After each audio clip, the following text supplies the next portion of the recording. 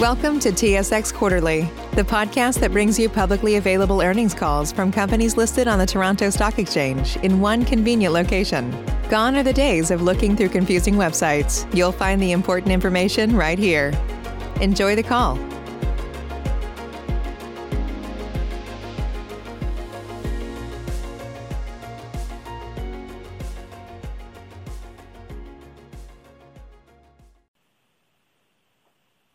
Good morning, ladies and gentlemen. Welcome to the CGI third quarter fiscal 2020 conference call. I would now like to turn the meeting over to Mr. Lorne Gorber, Executive Vice President, Investor and Public Relations. Please go ahead, Mr. Gorber. Thank you, Sharon, and good morning. With me to discuss CGI's third quarter fiscal 2020 results are George Schindler, our President and CEO, and François Boulanger, Executive Vice President and CFO. This call is being broadcast on CGI.com and recorded live at 9 a.m. Eastern Time on Wednesday, July 29, 2020. Supplemental slides, as well as the press release we issued earlier this morning, are available for download, along with our Q3 MD&A, financial statements, and accompanying notes, all of which have been filed with both SEDAR and EDGAR. Please note that some statements made on the call may be forward-looking. Actual events or results may differ materially from those expressed or implied, and CGI disclaims any intent or obligation to update or revise any forward-looking statements, whether as a result of new information, future events, or otherwise. The complete safe harbor statement is available in both our MD&A and press release, as well as on CGI.com. We encourage our investors to read it in its entirety. We are reporting our financial results in accordance with International Financial Reporting Standards, or IFRS. As always, we will also discuss non-GAAP performance measures, which should be viewed as supplemental. The MD&A contains definitions of each one used in our reporting. All of the dollar figures expressed on this call are Canadian, unless otherwise noted. So with that, I'll turn the line over to François to discuss the quarter. Thank you, Lauren, and good morning, everyone. I am pleased to share our results for the third quarter.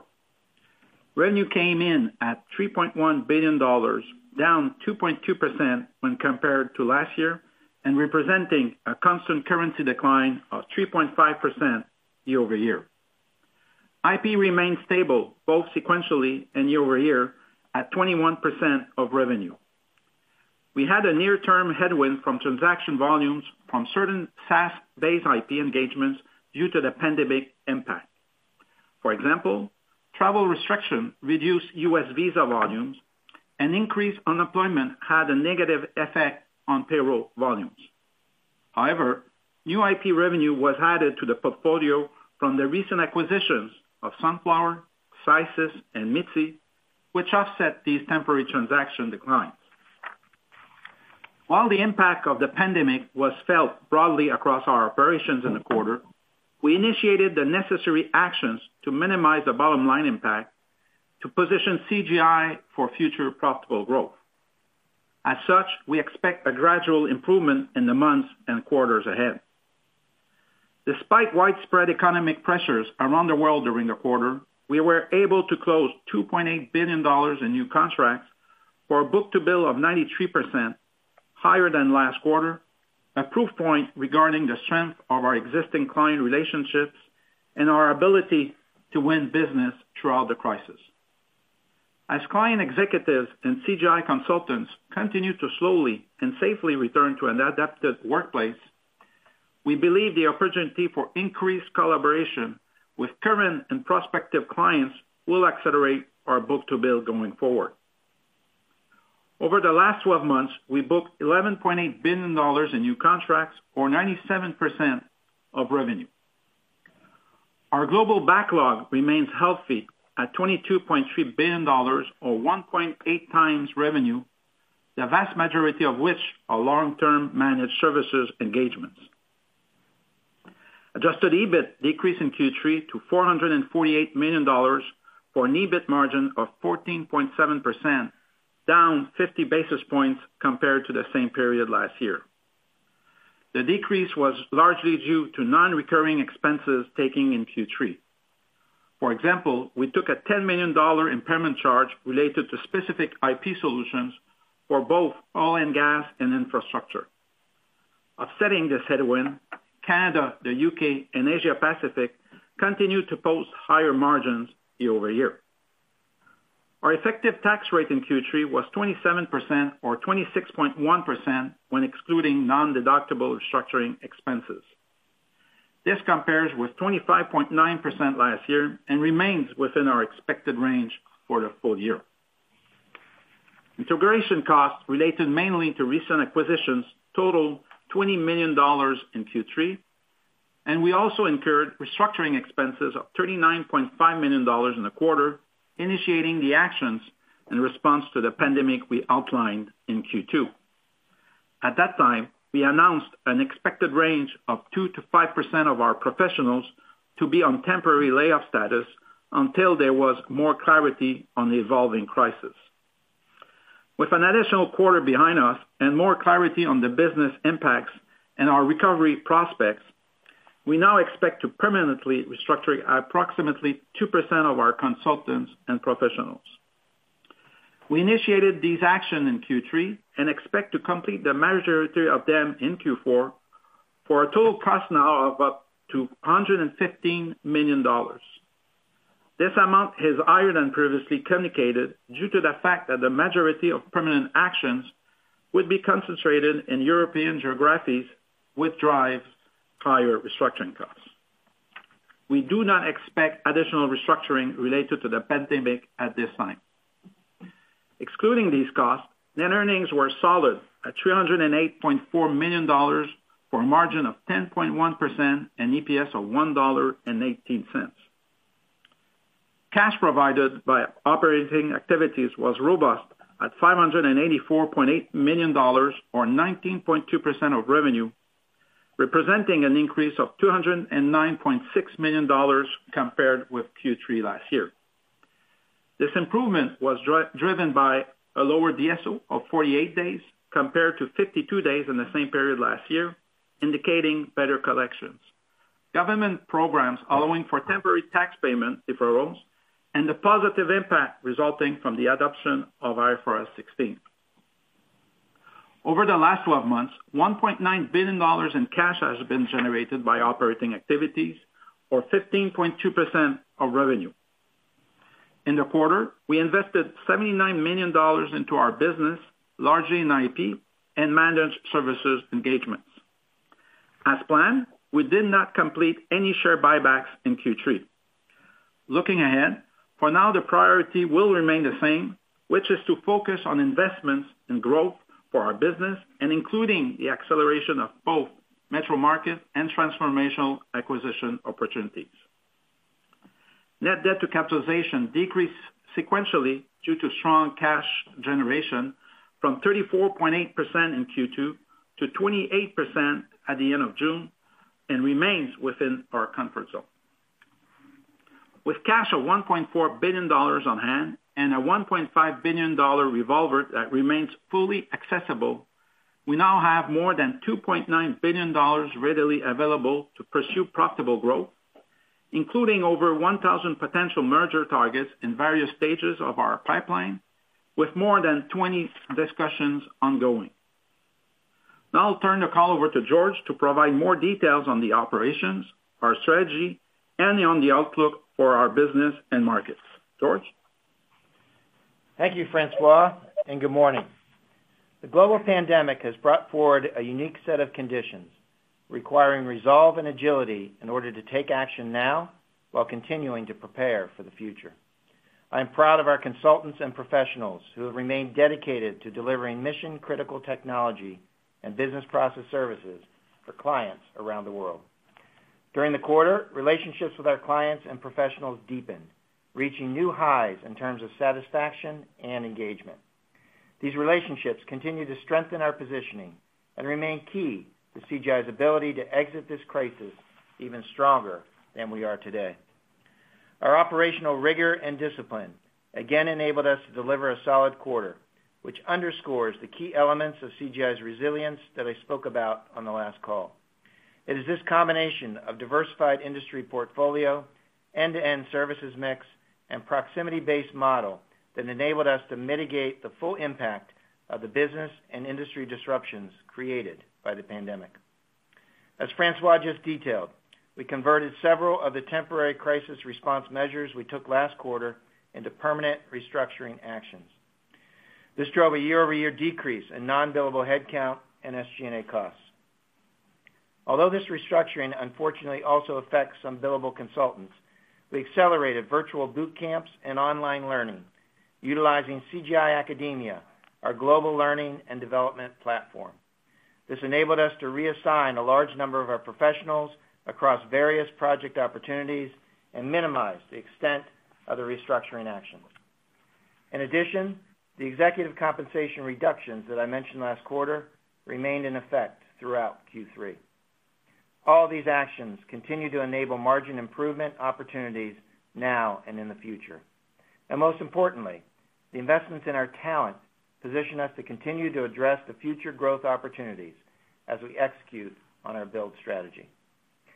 Continuing a trend we have seen over the past few quarters, our mix of services is shifting towards longer-term recurring revenue. In Q3, the percentage of managed services revenue is up again over last quarter to 54%. On a year-over-year basis, it represented a 500 basis point increase. In fact, managed services opportunities now make up over 60% of our pipeline.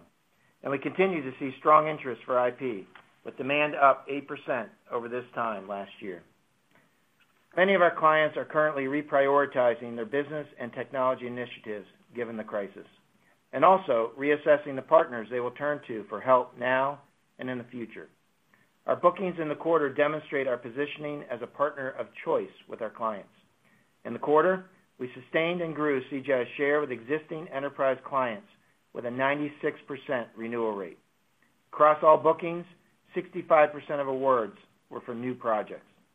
These included a large cybersecurity consulting agreement with the UK government, a multi-year consulting engagement to help modernize Danish customs operations, instant payment consulting projects with one of Europe's largest banks, and the modernization of utility asset management for one of the largest utilities in North America, leveraging CGI's unique IP business solution. As one of the few firms with the scale, reach, capabilities, and commitment to be our client's global partner of choice, we are well positioned to continue delivering insights and solutions our clients can act on.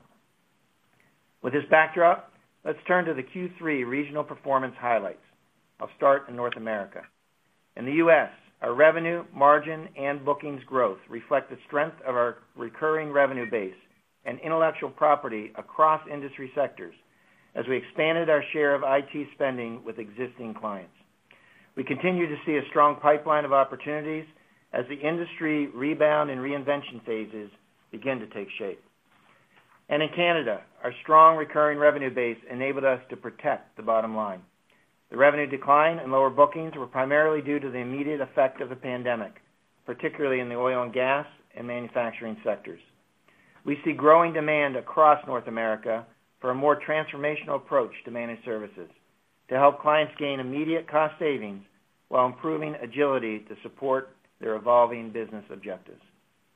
Moving now to UK and Australia, the strong results this quarter were again driven by our leadership position in the public sector, where we renewed and expanded existing engagements, notably in the space and defense markets. And now moving on to the rest of Europe. Across the Western, Southern Europe, and Central Eastern Europe segments, our revenue and margin experienced a high level of disruption from the pandemic. This is due to our mix of commercial business in these geographies, which is largely in the manufacturing, transportation, and retail industries. In the quarter, we initiated proactive actions to reduce SG&A and are in discussions with the work councils on these plans. We expect these measures to drive margin improvements across the geographies over the next few quarters. Across our Northern Europe segments, our manufacturing, transportation, and financial services clients experienced high levels of disruption from the pandemic. This resulted in significant softness in demand for higher-end consulting and advisory services, which are a larger share of our mix in this region. In response, we continued our initiatives to restructure our business consulting and infrastructure services businesses to reflect the current demand. Our healthy bookings in this region were driven by our focus on managed services, including IP, particularly in the government and utilities industries.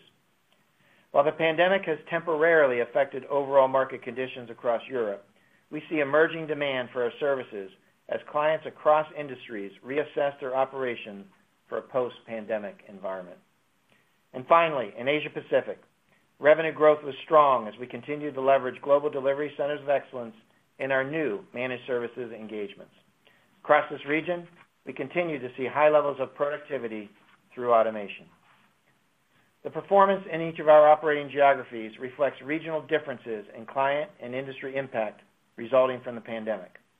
Our collective focus, however, is a commitment to meeting our clients' needs, rigorous management of our indirect costs, and investment in our consultants as we prepare for the future, a future that is already prompting our clients to increase the importance of technology in their own go-forward plans. Over the past few years, we saw technology transition from helping drive business transformation to now being core to how clients create value for their customers and citizens. Over a span of just the past few months, organizations' urgent responses to the pandemic became a catalyst for advancing components of clients' digital strategies. Going forward, clients will need help to transition these quick response digitization efforts into meaningful and sustainable outcomes. We see this happening in three ways that will be drivers of future growth for CGI. First, partnering with clients to enable their business agility through a range of business and digital initiatives focused on human capital and culture practices, process automation, and data analytics. Second, enabling the future workforce and workplace by helping clients quickly adapt how their organizations operate and collaborate, with people and technology at the center of these changes. And lastly, in addition to physical supply chains, the pandemic disrupted technology supply chains, which is reinforcing clients' ongoing efforts to have fewer IT partners.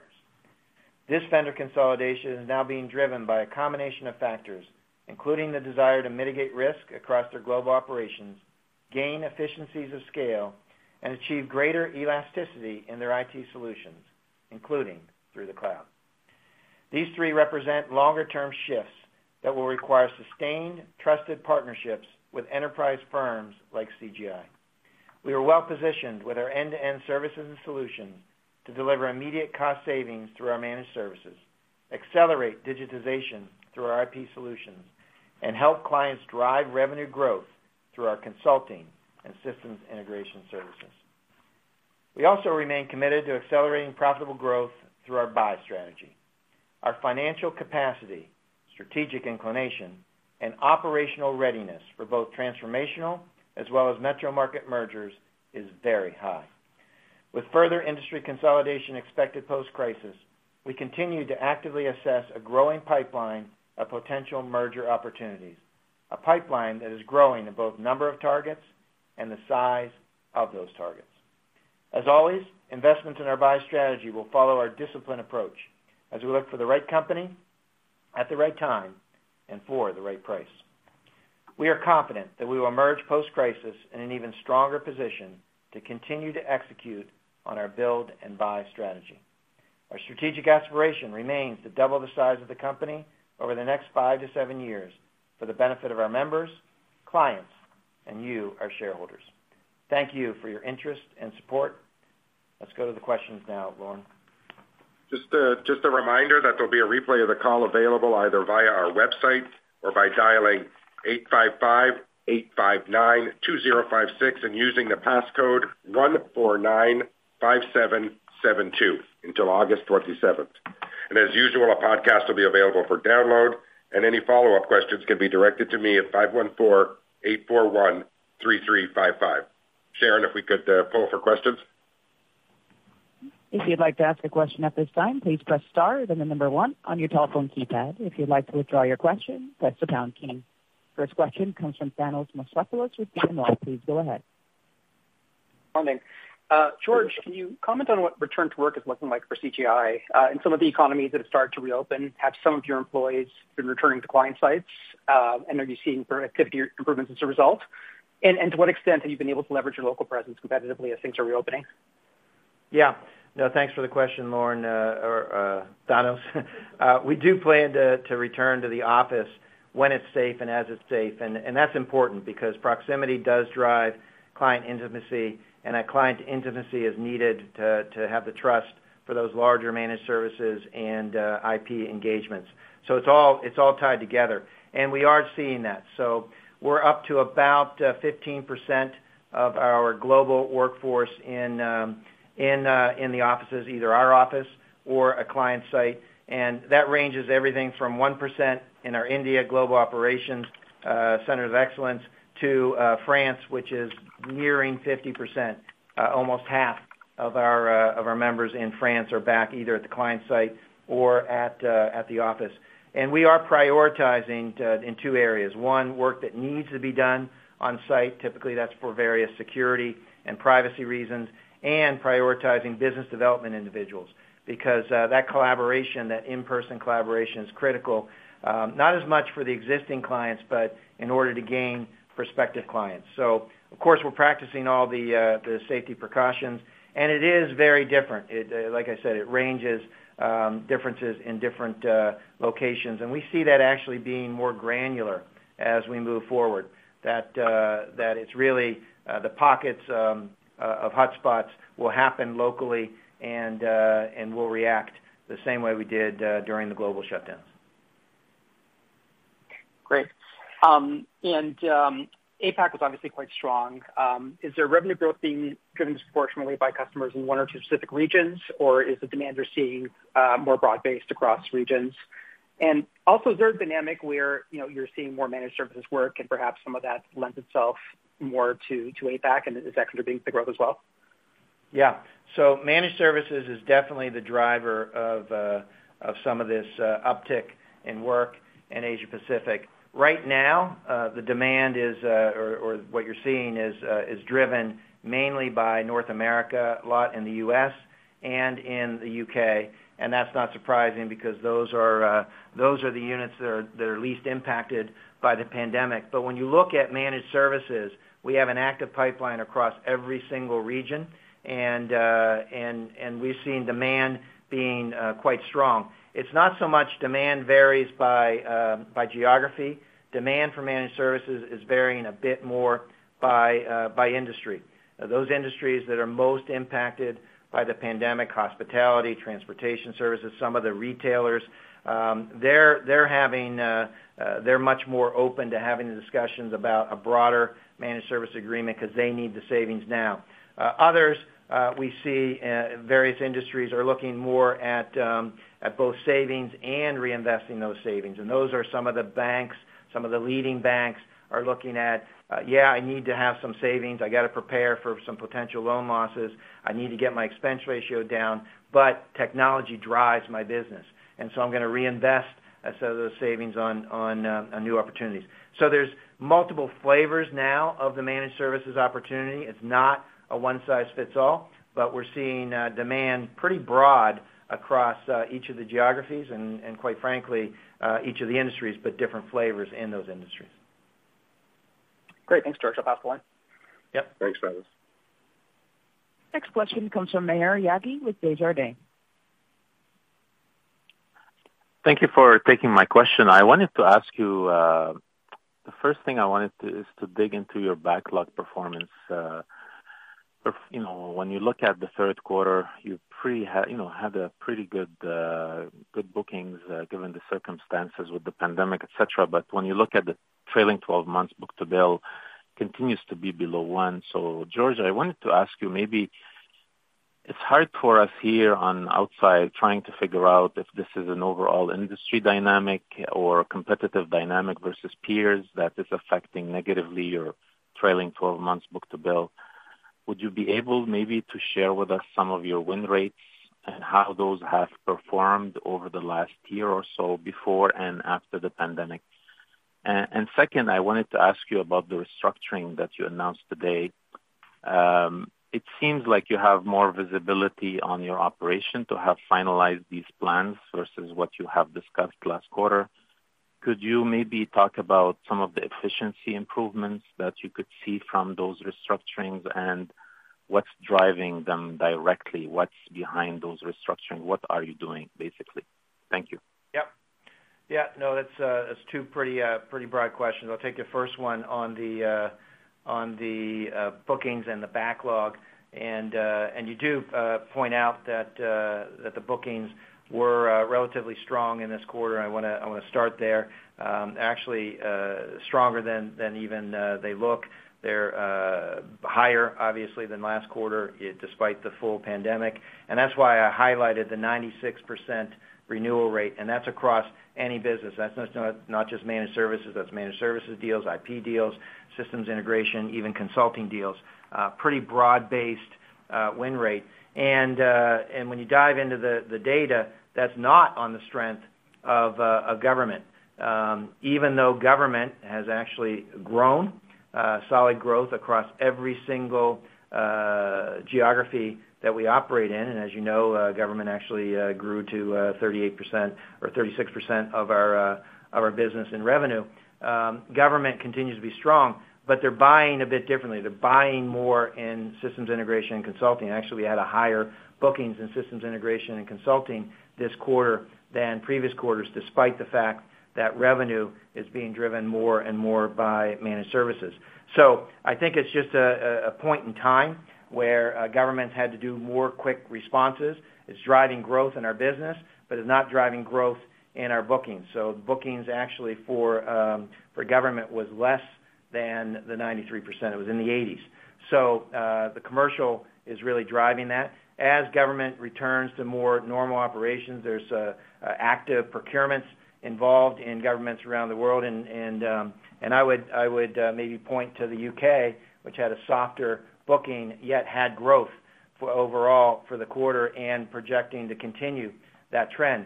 So that's what's in the bookings now. When you look at the previous 12 months, so it's not really a competitive dynamic.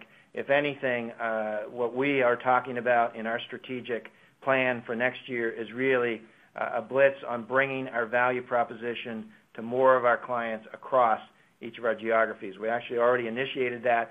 We're not waiting for the new fiscal year to do that. That's driving those pipeline increases that I talked about, and ultimately will return our book-to-bill to a healthy over 100% on a quarterly basis, and then of course on a trailing 12-month. The trailing 12-month will lag a little bit, but we'll get there very quickly. So that's what's going on in the bookings and the backlog environment. So hopefully that gives you a little more color commentary to where we're headed. On the restructuring, yes, there's two kind of big areas of the restructuring. One is obviously does impact our billable members. It's to make sure that our business is reflective of the demand. We've talked about this on calls before, but just to remind you, we're very rigorous. We run the business by very strict and rigorous metrics about what the SG&A should be, and so we pull the SG&A back in line with where the strength of the business is in different geographies, and that's not widespread. It goes across geographies, but obviously some geographies aren't doing much of any restructuring at this time. In fact, are hiring and growing their businesses. So it really it does vary. But when we talk about the SG&A, we're always looking at this, and so as we take the changes on the billable members, we're also taking a harder look at our SG&A, not from a ratio perspective, but where that SG&A resides. And so we're moving some of that SG&A as the business continues to evolve, and particularly based on the demand equation, we're moving some of that SG&A to lower cost centers from the center. That's going to result in sustainable savings on the SG&A, regardless of the growth curve and the recovery pace. So that maybe gives you a little more color into the situation. And certainly, that's a tailwind. That element of the SG&A restructuring is a tailwind to our margins going forward. Thank you. And how fast should we expect those restructurings to pass through your P&L? Yeah, I think you should see that as early as, not all of it at a run rate basis, but you should start seeing that at the beginning of the fiscal year 21. Okay, thank you very much. Next question comes from Stephen Lee with Raymond James. Thank you. George, in your prepared remarks, expecting gradual improvements through the rest of the year, would this apply to your organic growth as well, in the sense we have seen it bottom this quarter? Yeah, no, it's a great question. Although the pace of the recoveries is still somewhat uncertain, as I'm sure you read the same news and see the same things I see. But there are many positive signs that provide that optimism that we put in the prepared remarks. The solid bookings above last quarter, which I already talked about, but the growing pipeline that's pretty broad across geographies, but also across our services for managed services, intellectual property, but also for systems integration and consulting. We see that going up. Continued strength in the public sector procurements, as I mentioned. The solid growth in the quarter across each of the geographies, we see that continuing, so that'll be a tailwind. And then a return to normalcy in the discussions around new initiatives with our clients, particularly in advancing their digital strategies, particularly around the areas I talked about enabling business agility and digitization for their workplace and the ecosystem. So these are all positive signs. Although always these take some time, particularly for the managed services, depending on the transition complexity, to go from a booking into recognized revenue. But there's lots of positive signs for growth in the next year. So it won't all happen at once, but there's positive signs there. Oh, okay, that's great. And I have a question on Scandinavia. The non-renewal of infrastructure in Sweden, what's the magnitude of that? Would it represent half of the year-over-year decline, and is it all Acando?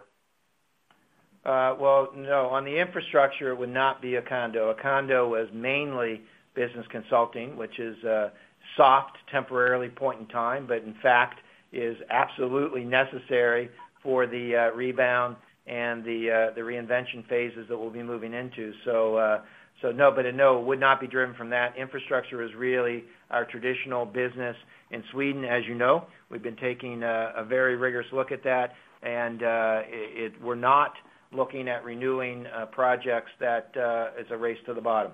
The margin is important to us, and so we're not in that game.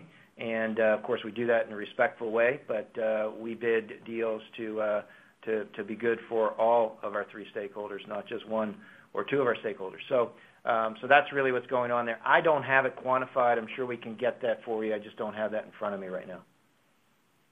All right, very helpful. Thank you. Okay. Come back to you. Next question comes from Ramsey El-Assal with Barclays. Hey, guys. This is actually Ben on for Ramsey. Thanks so much for taking my question. I wanted to ask one first for George, kind of along the kind of topic of organic growth we were just talking about. You mentioned in your prepared remarks that you're starting to see a return to longer-term recurring revenue contracts, and it's a couple quarters ago it seemed like that was almost the reverse. It seemed like longer-term deals were being kind of broken up, and this was sort of signaling a step down in organic growth. Is this sort of a reversal of that? Or more just a kind of a near-term step up? Maybe if you could give some color around that, that'd be helpful. Yep. Yeah. So what I mentioned at that time is that we saw the uncertainty driving a temporary pause in kind of those larger deals. If anything, the certainty of the uncertainty has driven a reversal. So yes, it is a reversal. It was not the reversal I expected. I don't think anybody predicted exactly the extent of the global pandemic, but the result is exactly what we thought would happen. Is once you got some certainty, or in this case, a knowledge that we're going to be in a maybe slower growth market from a GDP perspective, that drives those recurring revenue, larger deals, gives clients the impetus to do that, and of course that's a tailwind to CGI's growth in the face of maybe a slowing overall growth environment. Okay, very helpful. If I could ask one more, just kind of on the M&A strategy and regarding capital deployment. I guess in two parts, maybe on the one side, a few quarters ago you talked about being at scale in maybe a quarter of your metro markets, and so thinking about that strategy, would you say you're more likely to kind of achieve greater scale within the markets you're in, or entering more geared toward entering new geographies? And then on the other side of that, you mentioned kind of that buybacks are not the priority right now, but maybe what would sort of change that thinking that would make you more interested in repurchasing your own shares? Yep. So first on the M&A strategy, it is about going deeper and broader in the markets we're in. So example is, if we're in the United States, that's a market, but of course within the United States we're more concentrated maybe in the Northeast or the Southeast, but aren't as big as we could be in parts of the Southwest, the West, and quite frankly even the Midwest. So these are opportunities for us to grow in new markets, new metro markets, but not new geographies, so they're still comfortable. We're not entering a brand new regulatory regime. So that's an example. We're doing the same thing, UK, Germany, et cetera. So that's the overall strategy.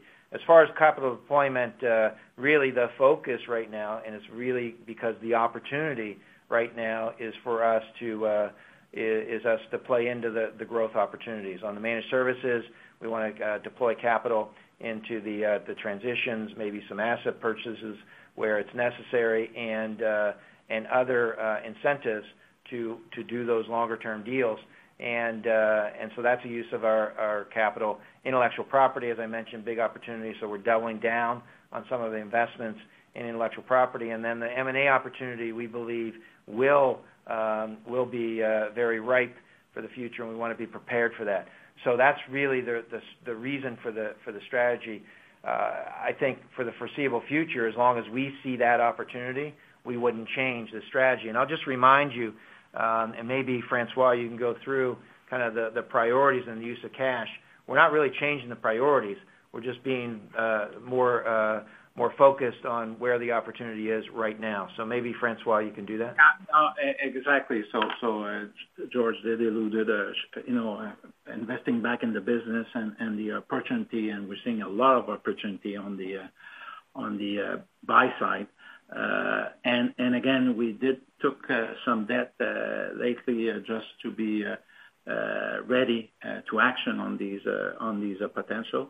But we will need to relook also what do we do with our debt in the near future. And so that's why for now we are concentrating on the internal and on the inorganic side.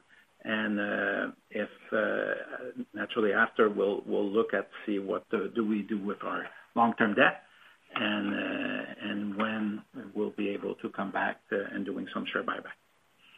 Yeah, and maybe I just add, Francois, that we do still have a tailwind from buybacks that we've done in previous quarters.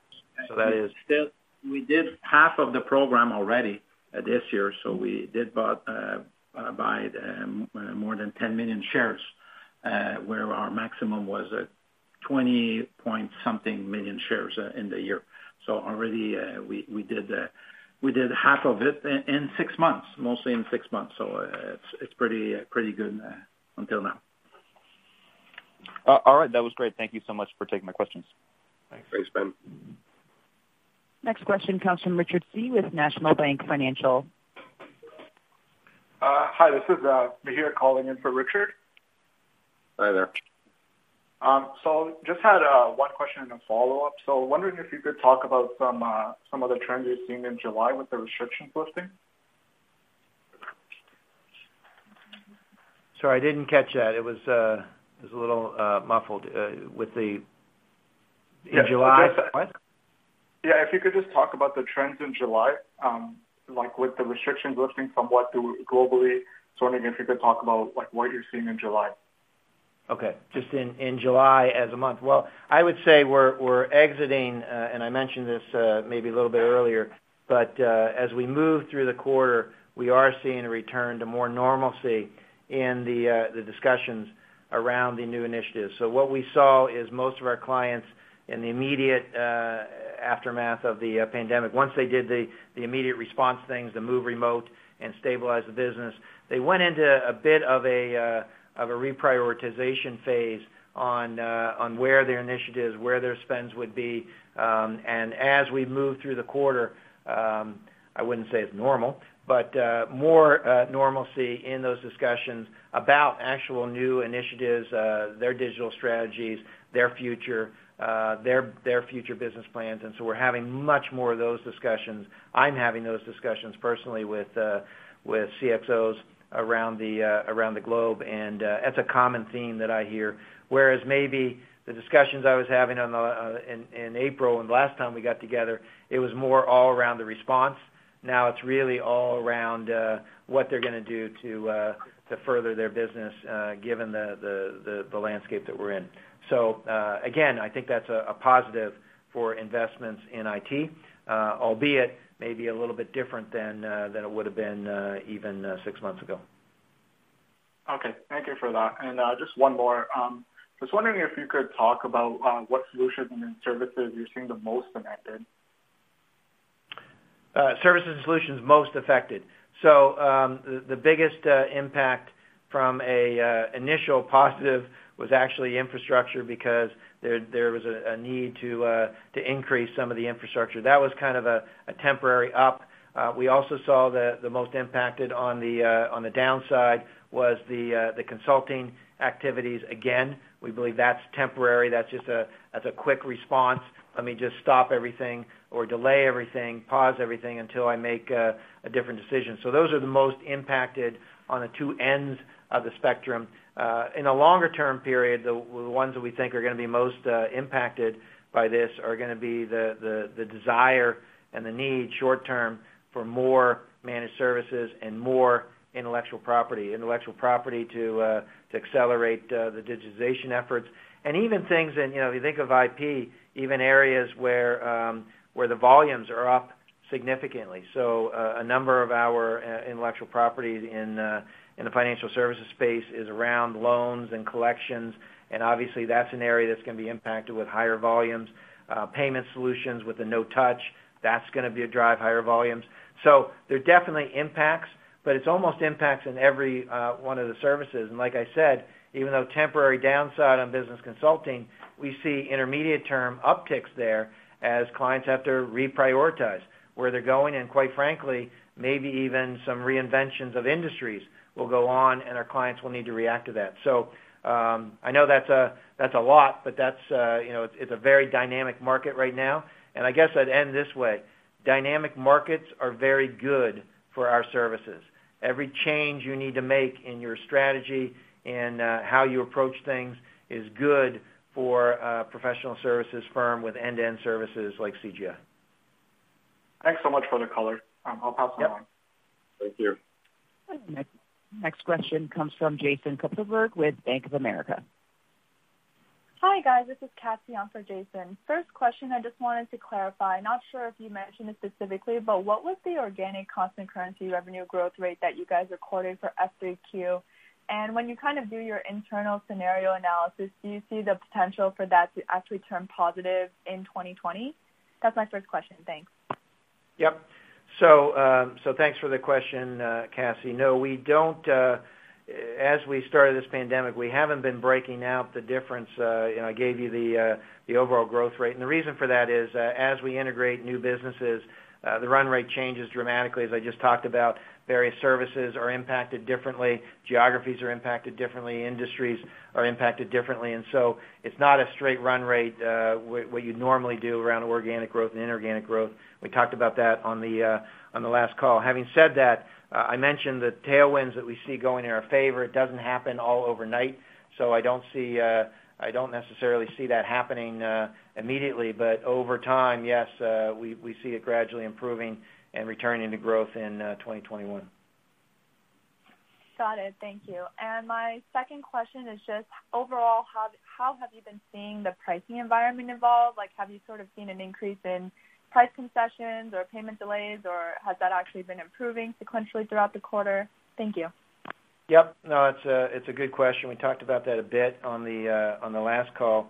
And as far as payment delays, I think you see the results of the payment or of our cash generation, and there's multiple factors in there, but certainly one of the big factors is, in fact, increased and continued collections with our clients. So we did get some requests, but we haven't necessarily done anything about that, and that's in cooperation with our clients because of the services that we're delivering and the importance for us to have the cash to continue to invest in providing those services. So payment hasn't been an issue. On pricing, there's always some, I would say, behaviors that change in a crisis.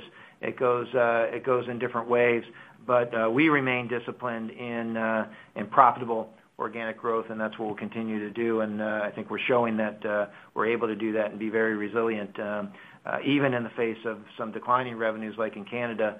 Actually, the margin, both in percentage and dollars, increased by good management and working in cooperation with our clients to bring them increased value. So that's not been an issue for us. I don't know, Francois, if you want to add anything on the cash side.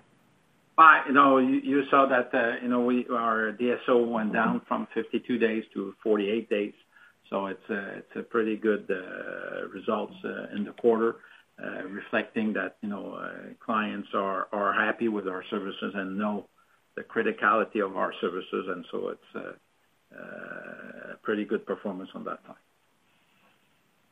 Got it. Thank you. Thanks, Cassie. Next question comes from Daniel Chan with TD Securities. Hi, good morning. You mentioned earlier that you're seeing strong demand in managed services, but bookings were 55% were coming from consulting. I know you mentioned that government was a large driver of that change in mix. Is there anything else there to drive a higher mix of consulting bookings this quarter, and do you expect that to reverse in the future? Yeah, thanks for the question, Dan. The big wins in the quarter, the driving that SI&C growth were both government, but also health and some retail.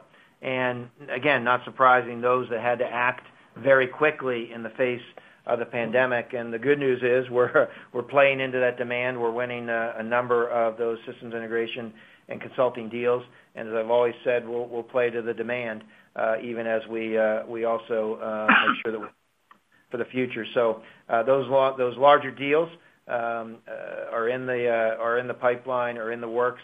They do take longer because they're more complex to close. So I think it's a win-win. It's the consulting we think will continue to be strong in those industries I mentioned as managed services starts to take up in those other areas. And of course, the managed services drives a much higher book-to-bill when they come in. Makes sense. Thanks. And then can you just remind us what a change in the U.S. government, how that would affect your business? Is it generally positive for you? Yeah. Well, I always start this way. One, we're apolitical when it comes to what administration does or doesn't win the election, but we do scenario planning on the election, and quite frankly, when a new administration comes in, change is always good for us. But let me maybe talk about it this way. There's kind of three buckets.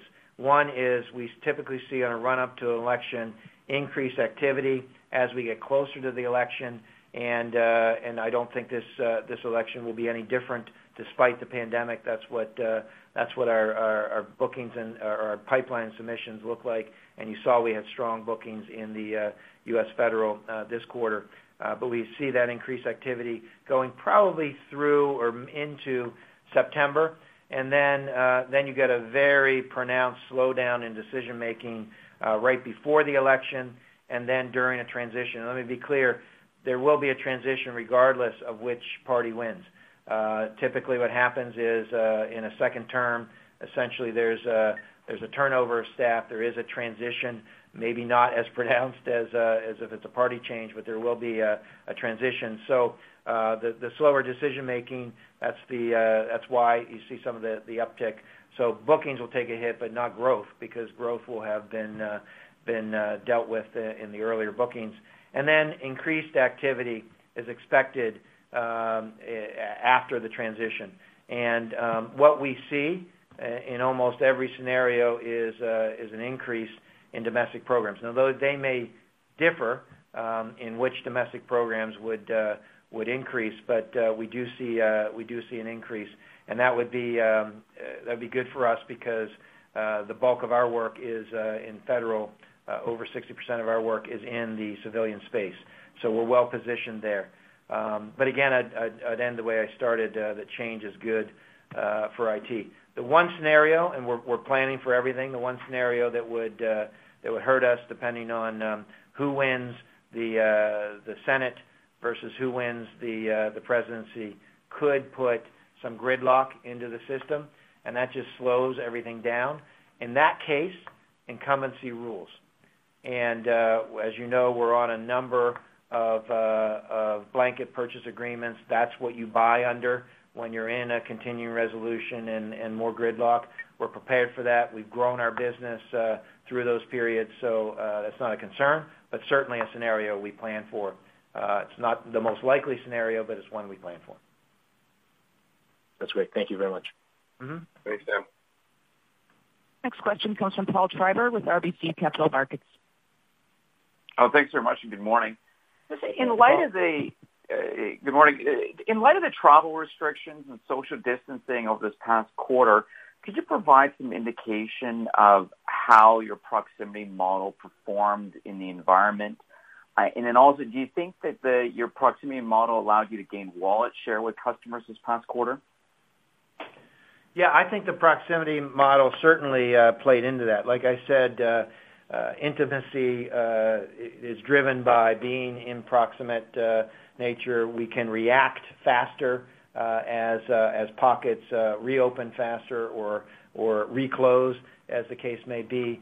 We're there lockstep. When a restaurant opens, we're there to have the meal, the first meal. In fact, I've had a number of stories around the globe where our consultants had the first meal with somebody in a restaurant that the client has had, and that certainly creates more of that intimacy and that relationship. So I think that definitely played into it because you have to be having the conversations in order to understand what the priorities are in order to play into those. So very pleased with the 96% renewal rate. And I want to highlight, and it's not always crystal clear, that renewal rate is not just renewals of large engagements. It's renewals in a number of engagements with our clients, everything from systems integration, consulting, IP, and managed services, and 60% of that was for net new business. So that word add-ons in the renewals, that drives new business, and that will drive future growth as well. So we're committed to the proximity model. It's worked very well, but of course always complemented with our global delivery centers of excellence, because that intimacy drives the trust. It allows you to get the bigger deals, and the bigger deals, the managed services deals, then leverages our entire global delivery network. So the two play hand in hand.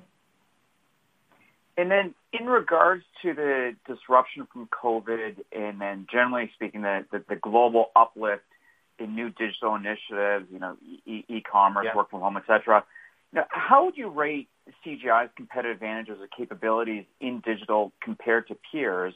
And do you expect the uptick of digital to be a catalyst for CGI to gain market share?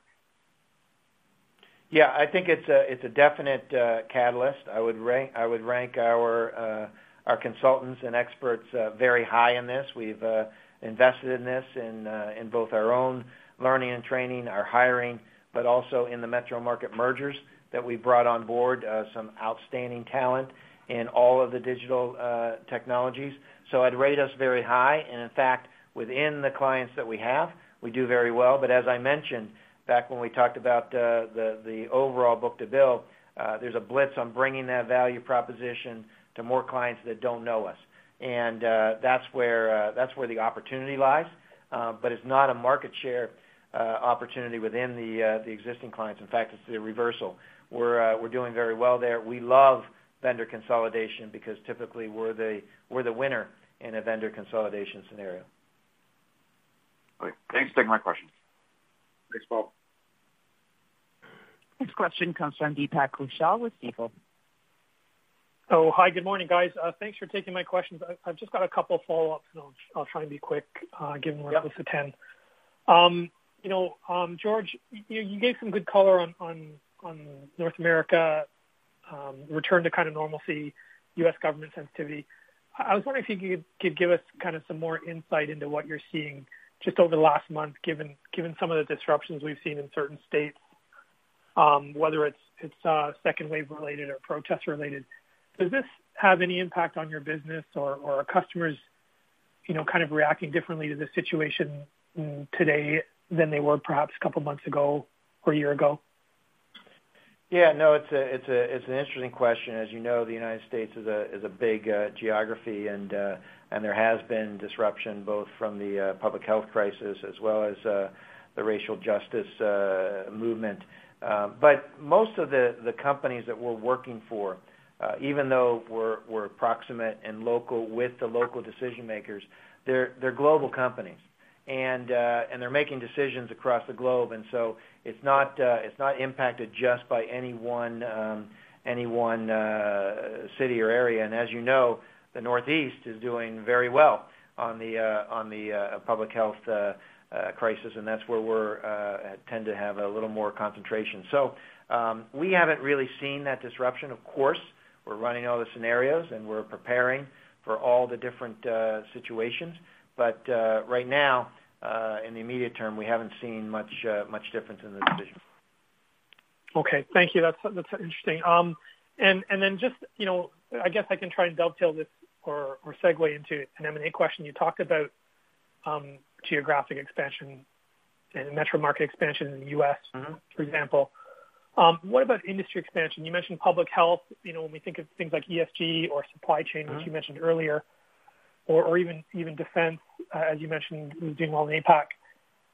Are you looking at any specific vertical industries, or do you see opportunities for boutiques focused on certain industries to help build out your business on the M&A side? Yeah, definitely we do, and in fact, the two go kind of hand in hand. If you look at most countries and geographies around the world, industries tend to concentrate in certain areas. So you might have light manufacturing in the U.S. and the Southeast. You might have the pocket of insurance is in this golden triangle in the Northeast, and so forth. And in fact, you mentioned healthcare. That's an area that we increased our life sciences right in that pocket of where a lot of the pharmaceuticals are in the U.S. with our acquisition merger a few years ago with Paragon. So and that then became the catalyst for a broader life sciences initiative across the U.S. and in other pockets of the world. So definitely the two go hand in hand. So we're always looking to build that industry expertise, because that becomes a critical point of the value proposition. Got it. And my last one, just are you able to give us a sense, through the pandemic, to what extent are you seeing customers pull forward some spending and get a pause? Are you seeing this in certain industries, or is it meaningful at all, or are we not expecting to see a pause from pull forwards? Yeah, as far as the pull forward, we haven't really seen that. Yes, there was some spending in the initial aftermath, like I said, temporarily on some of the infrastructure. Some of that was probably overdue and was just a cost of doing business. But I don't see any pull forward and then there's going to be a big delay. In fact, like I said, I think it's the exact opposite. I think there was an immediate kind of delay of activities as each of these various enterprises decided on what their priorities are going to be. That's that reprioritization I talked about. Now we see it actually returning to more normal as we move through the quarters to come. Okay, great. Thank you for taking my question. Yep. Just close before 10. Thanks, Deepak. Sharon, we'll have time for one last question. We have a question from Stephanie Price with CIBC. Good morning. Hi, Stephanie. Thanks for taking my call. I just wanted to ask a question around the transactional side of the business, and you kind of highlighted that as one of the weaker areas this quarter. Just wondering how we should kind of think of the recovery here and what you've seen in fiscal Q4. Yeah. Well, I do think it's temporary, but I did highlight it because it did have an impact. Like I said, when nobody's traveling, your visa volumes are going to drop, significantly. On the payroll side, we use that example. We do some of that payroll, in Canada for small and medium-sized enterprises as they take advantage of government programs in Canada and put people on a layoff status. There's not a need for the payroll, so we took a hit there. Actually, that was actually more of a pause between the time that they actually instituted the program, because that actually brought some of the payrolls back. I believe most of that, like the rest of the recovery, will be fairly temporary. Those volumes will return, and again, we see that even in some of the trade-related business, where the volumes are where people are looking at more digital enablement of trade will drive some actually more volume. So I think it's temporary. Will it return to normal? It could return, actually. You can get a little bump, at least in the immediate aftermath, that would make up for some of it. But that's what I see right now. It's still a great business to be in. It's just that it does get impacted by situations like this.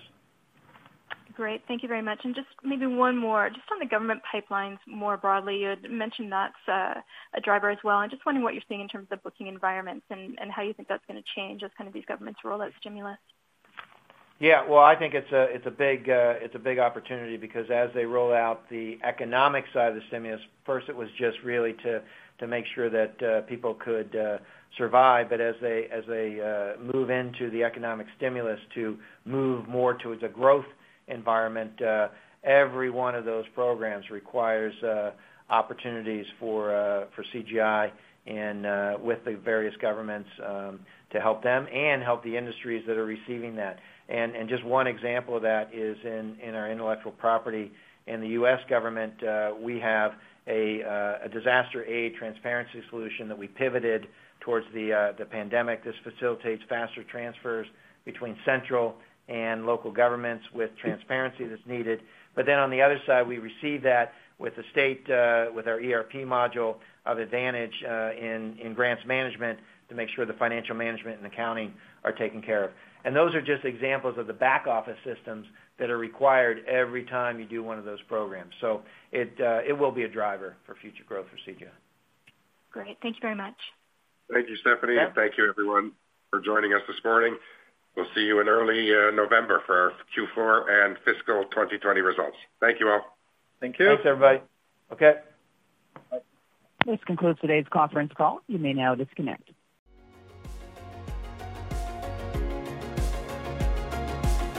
Thank you for listening to TSX Quarterly. If you enjoyed the cast, remember to leave a good rating. And remember, for any additional inquiries, please consult the company's investor relations section on their website. See you next time.